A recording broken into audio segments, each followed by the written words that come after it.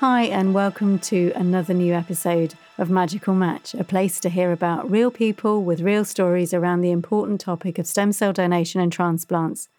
In each episode, I'll be chatting with donors, recipients, those in supportive roles, and people who have been affected by either a personal experience or through another's inspirational story.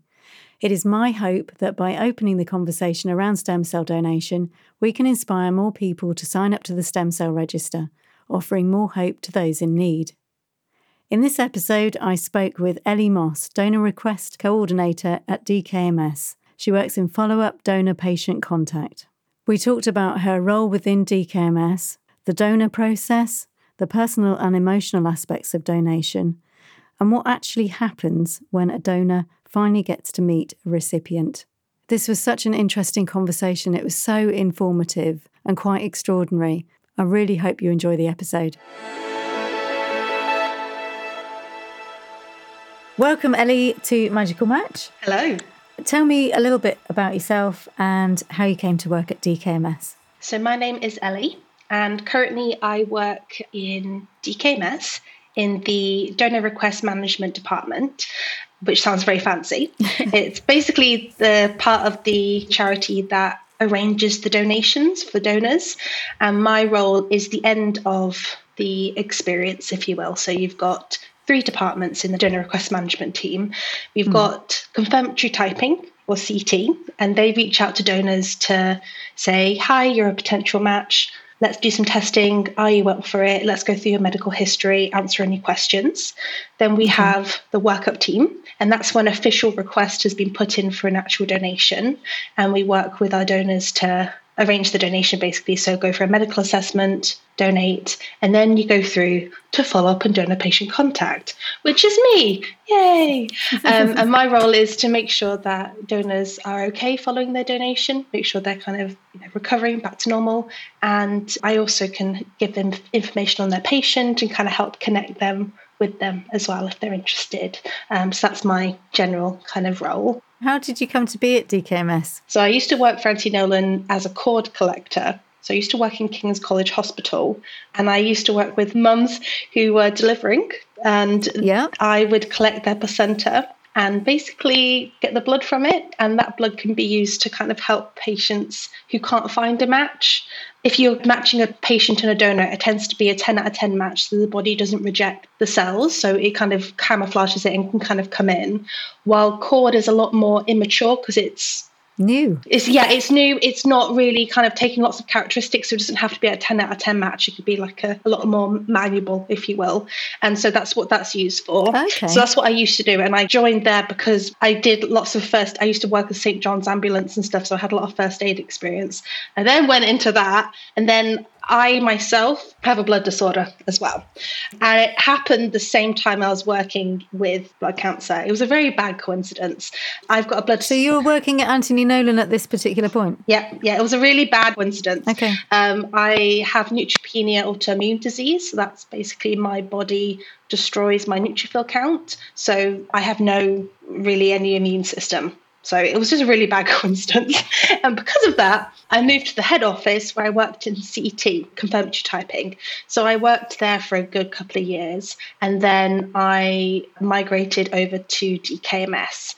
So DKMS at the time when I joined in the UK was only going for about 5 years, and it was still quite a small. And because it was so small, they only needed like a certain coordinators, and the coordinators would do everything. So they'd do the confirmatory typing, they'll do the actual donation, and then they would do the post-donation side of things. Yes. But because there was more and more donations happening, they needed a person for that role. And so that's when I came in. And so that's how I got at DKMS. Well, that's a lot to unpack while I'm sitting here, because I didn't know that you had a blood disorder as well. So yes, this is what I find so moving when I speak to people who are working in this sort of, charity field, because I'm not saying everybody, but quite a few people either have a story of somebody they know, or they feel motivated to join or to do something, or they are in a situation themselves which is sort of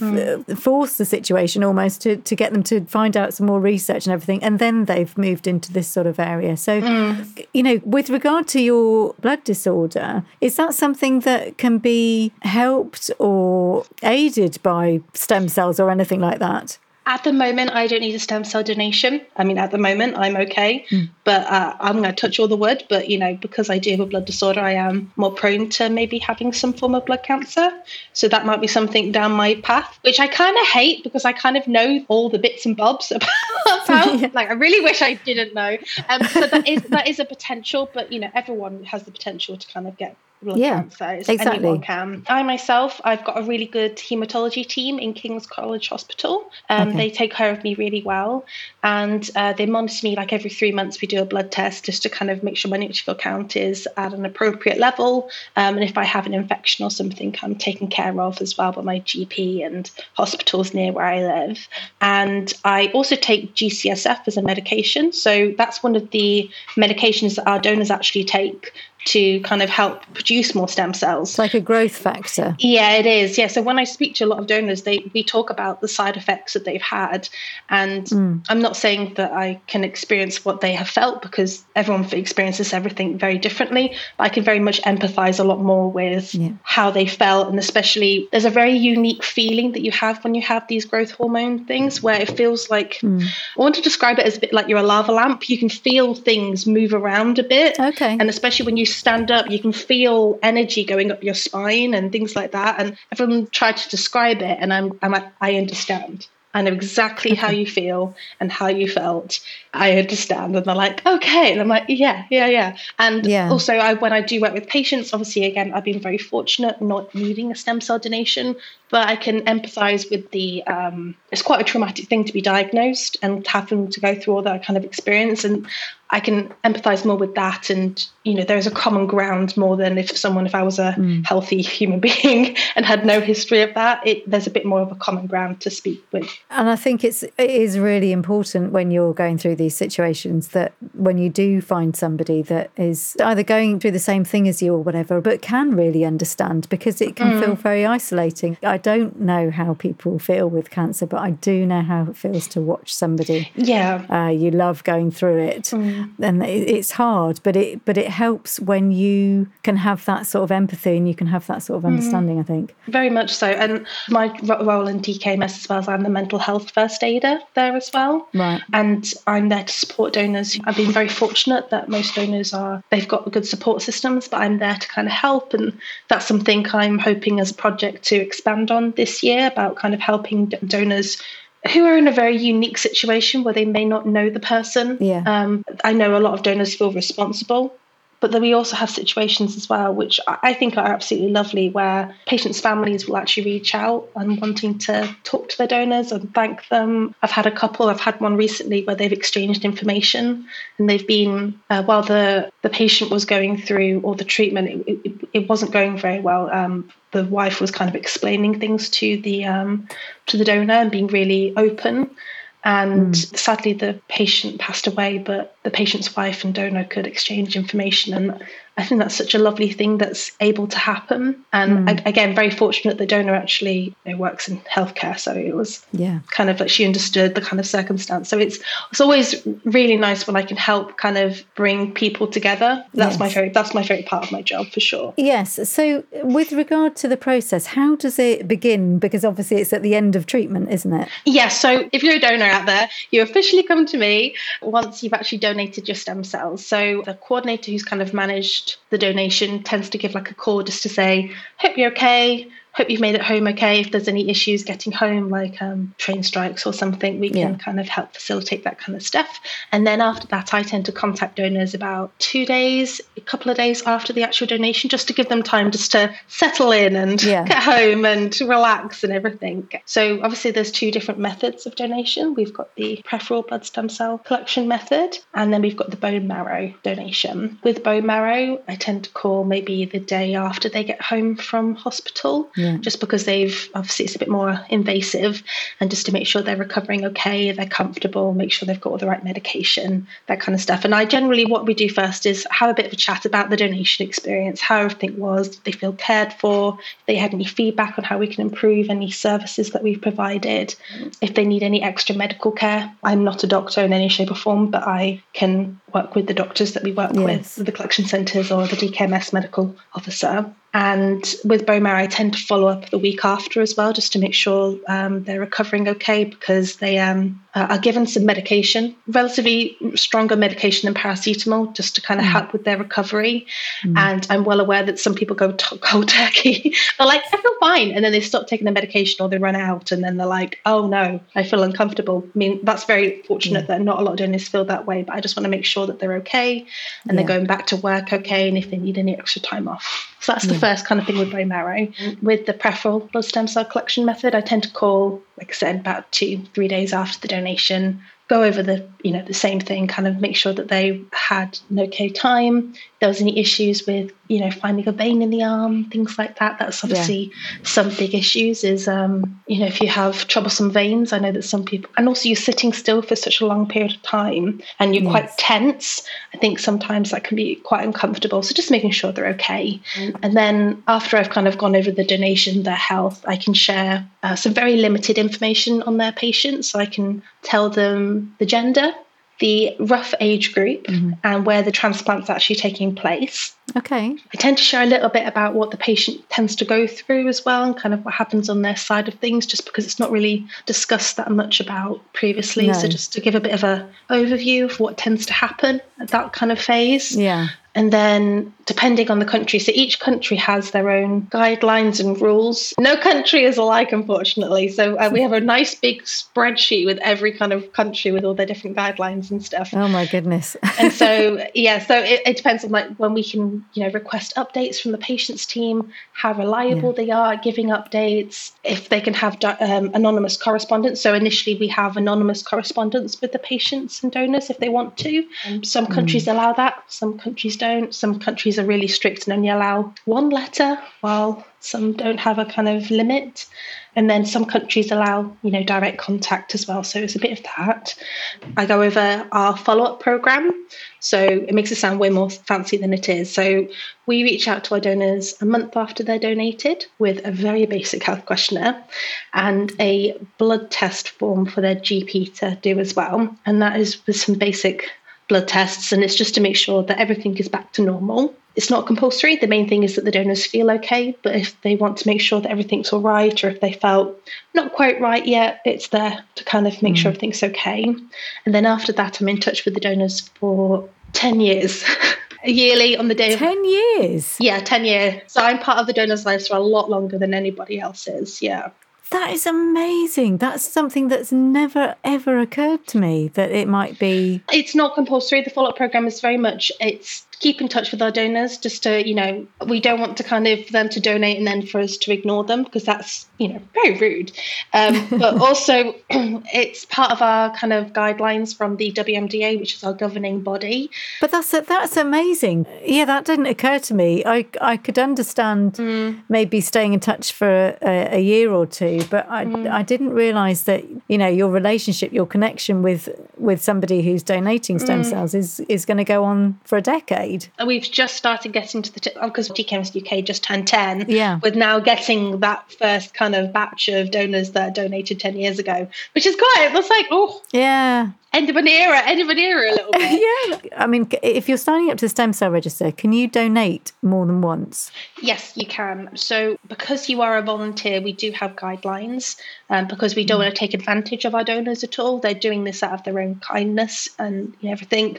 We don't want to take advantage. So the guidelines that we have is that you can donate via the peripheral blood stem cell collection method twice, the bone marrow method twice, And there is another type of donation called a lymphocyte donation. So that is after the patient has received their transplant. Sometimes they might need an extra boost. This is me really dumbing it down. The patient might need an extra boost of cells to kind of help maybe with an infection, if maybe there is a little bit of reoccurrence of any cancerous cells or something like that. And rather than them having to go through that chemotherapy phase again, it's basically a bit of a blood transfusion. So it's a similar method to donating as the PBSC method. So needle in one arm, blood comes out, goes back into the other arm, and you collect the cells. Yes. You don't have the injections prior though, because it's a different type of cell that we're collecting. We're collecting the lymphocyte cells, and that tends to be a one-day donation. Not every patient needs it. We roughly say maybe about 15% of patients might need a bit of additional help. And does that affect the donor at all? Does it affect having your lymphocytes donated and taken? It doesn't? No, because it has very little effect. It's a bit like when people donate plasma and things. It's very similar to kind of that kind of thing. It's very little kind of side effects. You might feel maybe a bit fatigued after. That's really it. The main side effects that people have when they're donating is from the injections. Yeah. Because you're not having those injections, you don't tend to feel as rough. Can you explain what could be expected if you were having GCSF? So with GCSF, it depends on your weight, the amount that you're given. It's kind of individually prescribed to you so that it's perfect for what your body can produce. Right. We give a course of injections. You have it 4 days leading up to the donation. So let's say you're donating on a Monday. You have these injections on Thursday, Friday, Saturday, Sunday. You tend to have them multiple times a day. You tend to have about, I think it varies, but it can be up to about 4 injections a day. And there's different ways of having them administered. So we can arrange a nurse to come out and see you. So we can get a nurse to come out to your home or your work, whatever's more convenient to you. And they give it to you as a one batch. Or we can train you at your medical assessment before your donation to how to self-inject. So it's a lot more to your own schedule. So things are a lot more flexible. If you don't have a lot of time, that's sometimes a lot more preferable as well. Just obviously, it's a skill also to learn. I can just imagine if it was me, I'd probably need somebody to arrive and say, no, you're having it now, because I'll put something in the diary and then go, oh. We also do a combo, if you will, where we have a nurse come the first time and administer or kind of be there to help show how to administer it properly, make sure they feel comfortable. They might come back in the second day, kind of maybe watch them do it again, make sure they're okay. And the next 2 times they do it themselves. We also have friends and family that get trained to do it so that, your partner can do it. And also we had a donor recently who went to their local GP and local hospital to do it. So there's multitudes of things. Okay. Side effects wise, because it's making your body produce extra stem cells and making your body work harder, you tend to feel quite achy, especially in the bigger bones. So kind of your pelvis, your thigh bones, your sternum, the bigger bone areas. Yeah. And it can be achy. And some people, it really varies how people react. And you never really know until you have the injection. So some people have it very minor, so it's just slight aching. Some people don't even need to take any paracetamol or anything. They don't feel the need for it. Some people get headaches or might feel really fatigued. I know that it sometimes can affect your sleep sometimes as well, just because I think you're quite uncomfortable when you're sleeping. But it's kind of more just like having the flu. Yeah. It's kind of what a lot of people say it feels a bit like. Medication-wise, we recommend just taking paracetamol during that time, not aspirin or ibuprofen unless the doctors say so. And that's just because, I like to be on the safer side, just because aspirin especially is a blood thinner. Yeah. It does the opposite of what we need. Yeah. And let's just say we're not medics, and please follow doctor's advice. Yeah. Thank you. We also have an on-call phone. So if any donor was having, any questions or any issues or, any medical feelings that they had and they were like, is this normal? We're there to kind of support them 24/7. That's what we're there for. So we have that kind of support. And if there is anything medical, we can link in with the collection centres and the doctors there as well. Are there any situations where you come into contact with people and they decide they don't want to go ahead? How do you manage that? And what sort of reasons do they give? It really varies. I had a donor recently who was the father of a little girl who sadly passed away from blood cancer. And when his daughter was kind of getting ready for a stem cell donation, he was really frustrated with, oh, we have 5 donors that are potential matches. Actually, now we only have 1, that kind of situation. And he was really angry. But then he said it was interesting then coming around the other way and then being a match and going, I have a holiday booked that I've saved for like a year, or I have weddings that I've committed to and things. And it makes him realise that, as much as obviously someone on the other side is really struggling, things do get in the way. So people, it's a variety of issues. Some people, it's just not the right time for them, or they just don't feel like it's something they can commit to. They might have joined the register because their friends were, and so they might have felt a bit of a peer pressure to do it, especially if it's an event or something. Some people, they're just not in the right headspace. It's a lot of an emotional kind of, not an emotional toll, but there is a lot of emotions that come with it, just because you are helping somebody in a very difficult situation. And it can be quite stressful, especially with going to the appointments. You have to work around your work, family life. Some people, it literally can be family life, like taking time off. When I say taking time off, we do support donors if they need to take time off work and things. But I mean, kind of like childcare situations like that. Everyone's life, it can be really, difficult. Some people are just not medically eligible at the moment. So if they're going through medical investigations. Then they can't do that. If they're pregnant, can't donate if you're pregnant, or if you're breastfeeding as well. We do have situations where if it's 6 months postpartum and you are breastfeeding, we have had it where mothers stop breastfeeding for a couple of days while they're taking the injections and the donation days. They're very rare, and we would very much have to discuss it with the medical officer and doctors and stuff, but that can happen. So it's not always as straightforward as you think. I think if I was called, you'd imagine you'd just say, where do I need to be, what time, and off you go. But there are valid reasons why people can't do it. Yeah, exactly. And we very much support our donors with anything they choose, and we are advocates for the donors to make sure they're making the best decision for themselves, and we're not peer pressuring them into something that isn't right for them.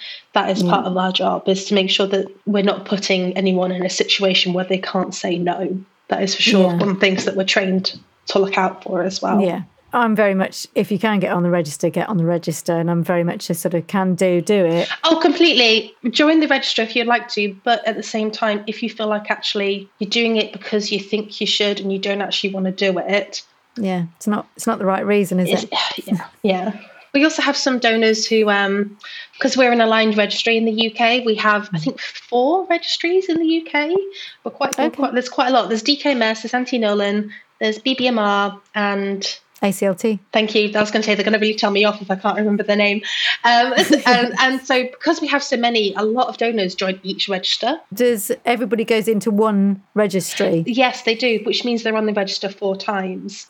So when you get a patient who's like, oh, I've got 4 matches. Yes, actually, it's just one person. It's one. So that, to be cautious on that, if you feel like you're on multiple registers, obviously pick DKMS, but make sure that you're only on one register, just because it will save a bit of time in the research and slightly awkward conversations perhaps with people.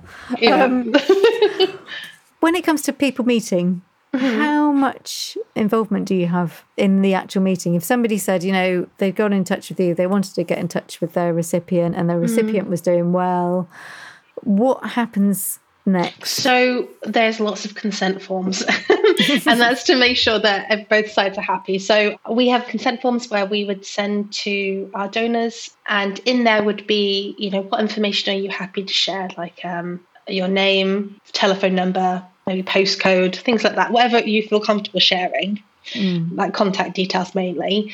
And there is also a bit about when you do exchange information, it's something I can't control anymore. Before you exchange, I am very much in control of your communication with the patient and the transplant centre. After that, you're very much an adult on your own, if that makes sense, with another adult. And so that is something to kind of be aware of. That's something that we kind of make sure that our donors are aware of as well. And do you, in the middle of that process, do you check with regard to sort of, mental health health and emotional health and things like that? Do they have support from a psychologist or anything like that while they're going through that process? We don't, no. We did have a situation where I think the patient and donor had exchanged information and the patient was going through a lot of treatment and there was a lot of side effects related to their donation. I think they had quite bad GVHD. Right. Graft versus host disease, for those that don't know what GVHD is, where your body kind of goes, what the hell is that? What's happening? Yeah, and there's certain levels of it. And I don't think he kind of quite understood the long-term side effects of having a stem cell donation. And I think he was a little upset when he was talking to them. And the patient actually mentioned it to their team, that the donor seemed a bit shocked. And they reached out to me directly and said, look, we've had this conversation with the patient, just maybe do a courtesy call to the donor. And so I called the donor and we talked through anything. And actually, they were absolutely fine. It was just they were maybe not completely aware of what it looks like. I think some people think that because you've had a stem cell donation, you're going to get better. But getting better looks different for everybody. It really varies from levels. And we talked about it. Like I said, I'm there to kind of support donors and I can kind of forward them on to anyone if I feel like they needed it, or I can give them resources as well. We also have something called the Donor Club, where we invite all our donors to join if they would like to, for actual donors, if that makes sense, if the donors are actually donated. Yes. And at the moment, we have a Facebook page, and it's a community where donors, we invite them once I've spoken to them. And it's such a lovely community already that it's only been going for about 9-10 months. They exchange stories. There's a lot of donors who have no idea what to write to patients. And so they give each other tips on there, which is really nice. And I know that speaking to these donors, a lot of them are like, I'm happy to help another donor who's going through that emotional time and they have no one else to speak to who's gone through exactly the same thing they've gone through. So we have that community there to support others if they want to as well. So we don't necessarily say, do you feel like you're medically and mentally in a great position? We kind of leave it onto them to kind of make that decision. They can decline to exchange information if they don't feel it's the right time. So they can either decline, they can postpone, or they can accept. It's very much up to them. There is no pressure on either side, really. Yeah, I think some of the donors that I've spoken to have talked about once they've been, called, that they do feel this immense responsibility to their patient. And the fact is, it's the patient needs your stem cells, and it's a huge thing to do, but coupled with the fact that you can't be responsible, but it doesn't change how somebody feels about it, does it? So, very much so. And we do get situations where a patient might pass away and the donor goes, is it my fault? Yeah. And it's a horrible kind of feeling to have anyway. To be clear, it's no donor's fault. No. One of the biggest things, if without the stem cell donation, they wouldn't have got to the point where they're at. And if anything, you've given them and their family, one, maybe more time together, but also hope, which is an amazing thing to have when you're in a situation where you feel really bleak, and to know that someone out there who's a really random stranger willing to help someone and help in that way, knowing that and to say that it's a sort of life and death situation, I'm saying it lightheartedly, it is a life and death situation that you can find yourselves in these circumstances. And like you say, to have somebody that you don't know just say, I'm willing to do that, I can do that, you can have my stem cells. The impact on the family is so positive. It's so amazing. It is. And I do try to explain that to donors as well, especially when we have the chat about, once they first donated, we chat about, some donors ask about the likelihood of survival and things like that. And it's really difficult to answer because, I could be walking across the road and a bus hits me. Yeah, it says that it's not just down to the stem cells, is it? It's down to how the body responds and a whole load of other factors that come into play. It's complicated, isn't it? It is. Going back to the question you asked. So you do your consent form. Then depending on the country, what tends to happen is, so once I have the donor's consent, I will then reach out to the patient's team. The patient's team would go, rightio, And they have their own consent form, or I give them a consent form. They reach out to the patient. Similar thing is done on their side. And then a bit more formal, but we exchange the information. We literally swap it. And I say, here's the information. You're now free to contact them. Please let me know how it goes. And we've had some really lovely stories. We've had one donor met his patient on holiday. They met in Greece or something. Wow. Lovely. Yeah, there's a nice picture of them like both underwater snorkeling, and they're like, that's adorable. We had another situation. This is my favourite stories. We had a donor and patient who actually knew each other in real life. Who actually knew each other? Okay, no one talks about this. That's an extraordinarily rare thing to happen. Oh my goodness. They both, because obviously the UK is, we have obviously got some little islands as well. They both come from a little island near Spain that's part of the UK territory. I can't remember the name of the country now. Gibraltar. That's the one. Thank you. Yeah. And they come to the UK for treatment. And the donor was, I hope he doesn't mind me talking about him. He's part of our comms bit, so we have talked about him in the past. Okay. So this donor, he is a priest, and he was helping patients go through cancer treatment, especially from Gibraltar in the UK. Yeah. And so the patients, there was quite a few of them over in the UK, and he was there kind of supporting them, with God and kind of emotionally as well. Yeah. And he was also donating at the same time. And he donated his stem cells to a patient that he was emotionally supporting. And they live on the same island, and they knew each other. Oh my goodness. When they told me, I just cried. If I think about it now, I'll cry. Oh, but how amazing, how amazing. Yeah. And did they obviously, they would have kept things anonymous for 2 years and been... Yeah, they did, yeah. All the way through that, and then to be able to look at each other in the eye and go, oh my goodness. Yeah, I remember them replying to me, and it took a couple of days for them to reply to me, and they're like, I'm so sorry for the reply. I know this person. Oh my God. And then they explained their story, and I was like, oh my gosh. Wow. Oh, wow. Yeah, that's my favorite. It was my favorite ones. I'm sorry to any other donor patient pairs that I've aired out there, and you might be listening, but you got to top that. You got to top that. That was one of the questions I was going to say. Have there been any particular funny or emotional stories that have stayed with you and made an impact in your own life? So that's one of them, definitely, for sure. I don't often speak to patients on my side of things, but occasionally a patient will be directed to me to kind of help with the exchange of information. And whenever I speak to any of those patients, there's about 3 or 4 that I can think of. They always stay with me because I tend to have quite a lot of communication with them. And be phone or, via email. One of them was Ivor, who exchanged his information with his donor recently. We did a 10-year anniversary thing with them. Right. And then there's another patient and donor meeting in end of May. And I've been in contact with the patient there quite a bit. And they're always the ones that make me feel so much more involved and emotional and stick with me. Well, so yeah, those ones are particularly the ones that And you're building those. You build those relationships, don't you, with what starts out as a stranger, and then you can't help, I suppose, but get to know them to a degree. Yeah, and it's because I always but I always ask, like, how are you feeling? How's your treatment going? That kind of thing. Maybe I'm overstepping my boundaries, but we always have a bit of a chat about it as well, just because it's talk about how they're feeling and things, especially with them exchanging information. We want to make sure that the patient is in a good space. We don't want to kind of peer pressure them into something they don't feel comfortable doing. Yeah. We have to talk about the fact that, a stem cell transplant is ultimately like the last opportunity outside of, maybe trials further down the line or whatever, but that a patient has to have a second chance at life. In, some of those circumstances, unfortunately, as you say, people do die. When it comes to your role within that, are you obliged to tell the donor promptly? Do you tell them sort of immediately? How do you go about that? It depends on the time of year. So if it was near Christmas, I might wait until after Christmas. Yeah. If it was near their birthday, that's part of our policy, is to kind of do it near those kind of times. Yeah.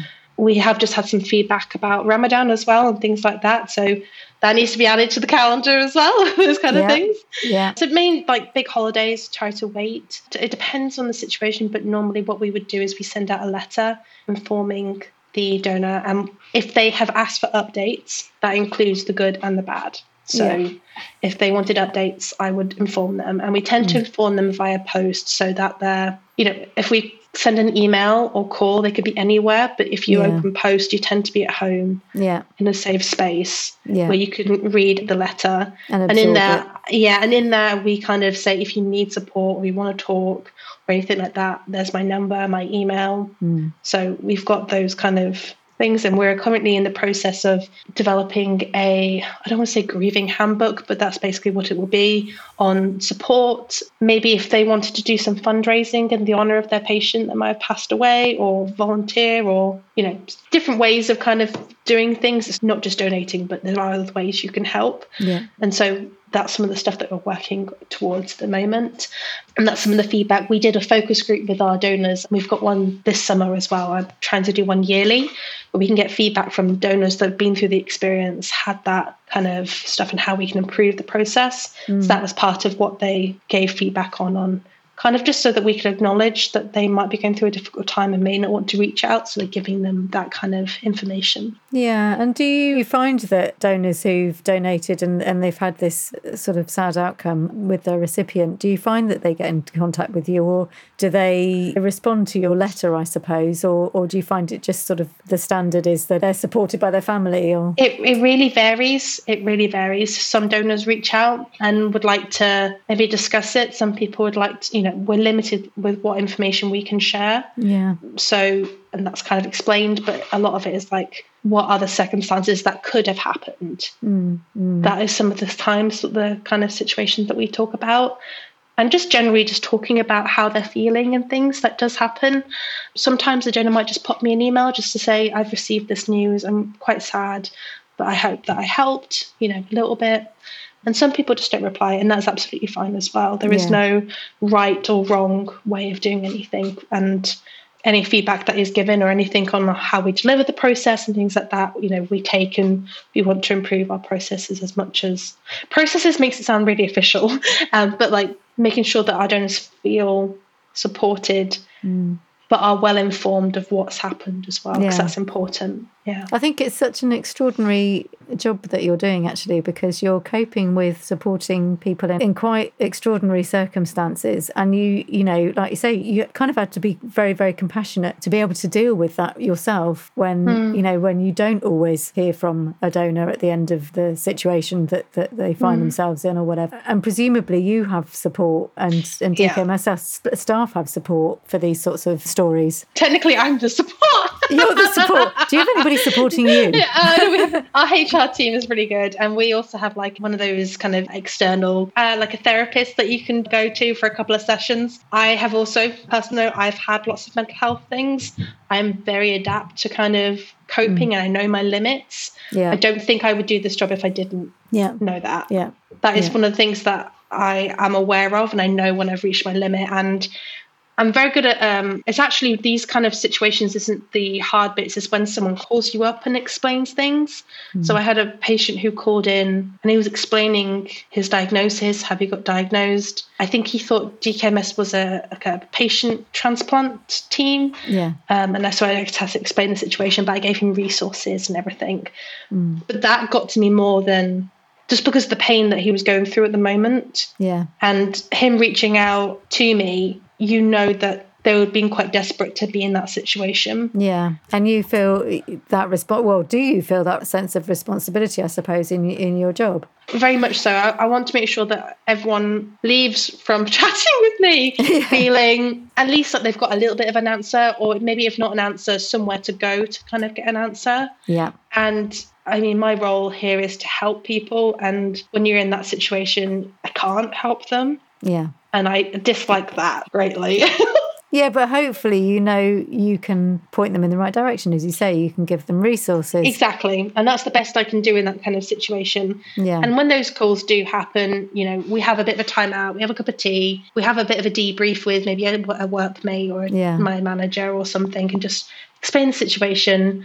I also have therapy guinea pigs. I have guinea pigs where I cuddle as well if I'm feeling sad.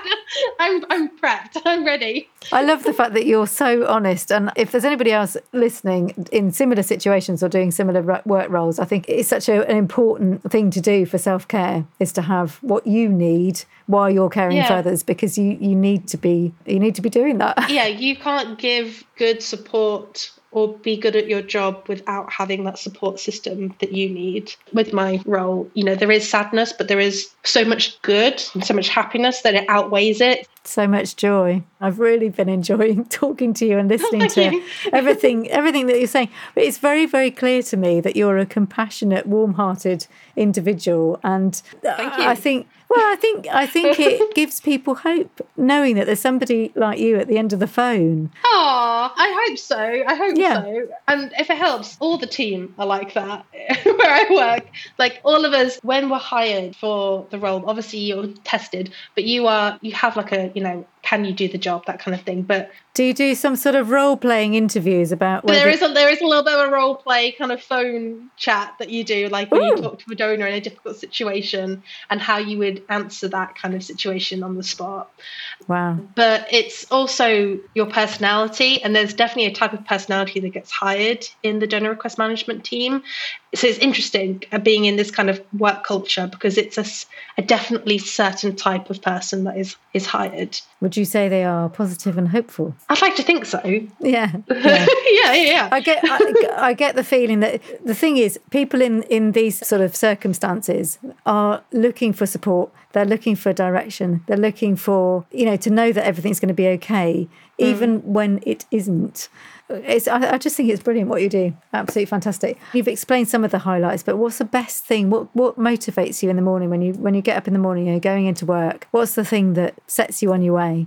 It's actually talking to the donors, especially after their donation. That, and then exchanging the information and kind of helping that. But speaking to donors once they've donated and telling them information on their patient. And I mean, everyone, again, reacts very differently. Some people are like, that's interesting. Okay. Some people are like, yeah. And they want to know more. And that, for me, it's beautiful. And I'm like, my dopamine is really high at the moment. Yeah. I'm happy.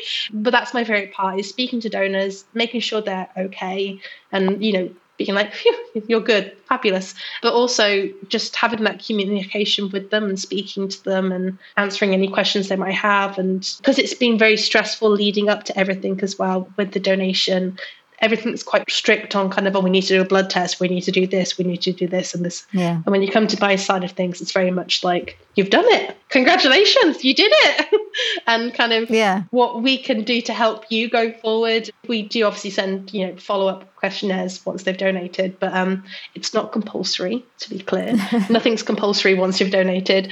And so it's just talking to them as a human on human, and that's my favourite part of my job, for sure. It's been wonderful talking to you today. And I really hope that people who are listening to this conversation can really think about or give some thought to becoming a stem cell donor, because of the hope that is there. Yeah, and that is the main thing that happens. Even, there are some horrible circumstances that happen, but the main thing is that you give the patient hope. And I think some people forget that patients, to get to the point of a stem cell donation, they have to go through so much just to get to that point. And that I do try to explain when I speak to donors, like, you have done so much already and you don't know what you've given the patient and their family during that time. And so I hope that if anyone does join, they think of that kind of side of things, that you're giving a wee bit of hope. It's very cheesy, but a wee bit of hope is always really nice, I think, especially in a situation where there isn't any, for sure. Wonderful. So if you're listening, you know what you need to do. No pressure. No pressure. Please give some thought to signing up to the stem cell register, because you could really make a difference to somebody waiting, and you could be somebody's magical match. So thank you so much, Ellie, for your time this morning. Thank you for having me. It's been an absolute pleasure. And to our audience, thank you very much for listening. That brings this episode to a close. I'm really grateful to my guest, Ellie Moss, today for explaining the whole situation around donors and recipients and what it means to become a stem cell donor and how it impacts on the lives of those waiting for a stem cell transplant. I really hope that you found today's conversation both interesting and inspiring. And as a sparkling new podcast, we are looking for guests to share their inspirational stories. And if you have one, we'd love to hear from you. You can follow us on Twitter at Magical Match Pod, and do get in touch if you'd like to join me to share your stem cell story.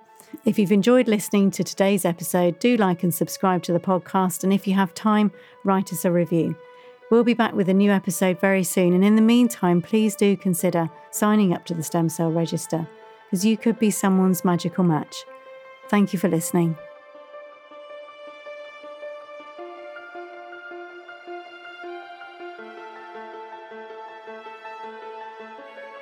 Magical Match Podcast is an OB Hive production, originally inspired by a conversation with Andy Mitchell and other like-minded individuals. Magical Match Podcast is hosted and produced by Ginny Walker, with audio production by James Walker and music by Cobalt Ocean.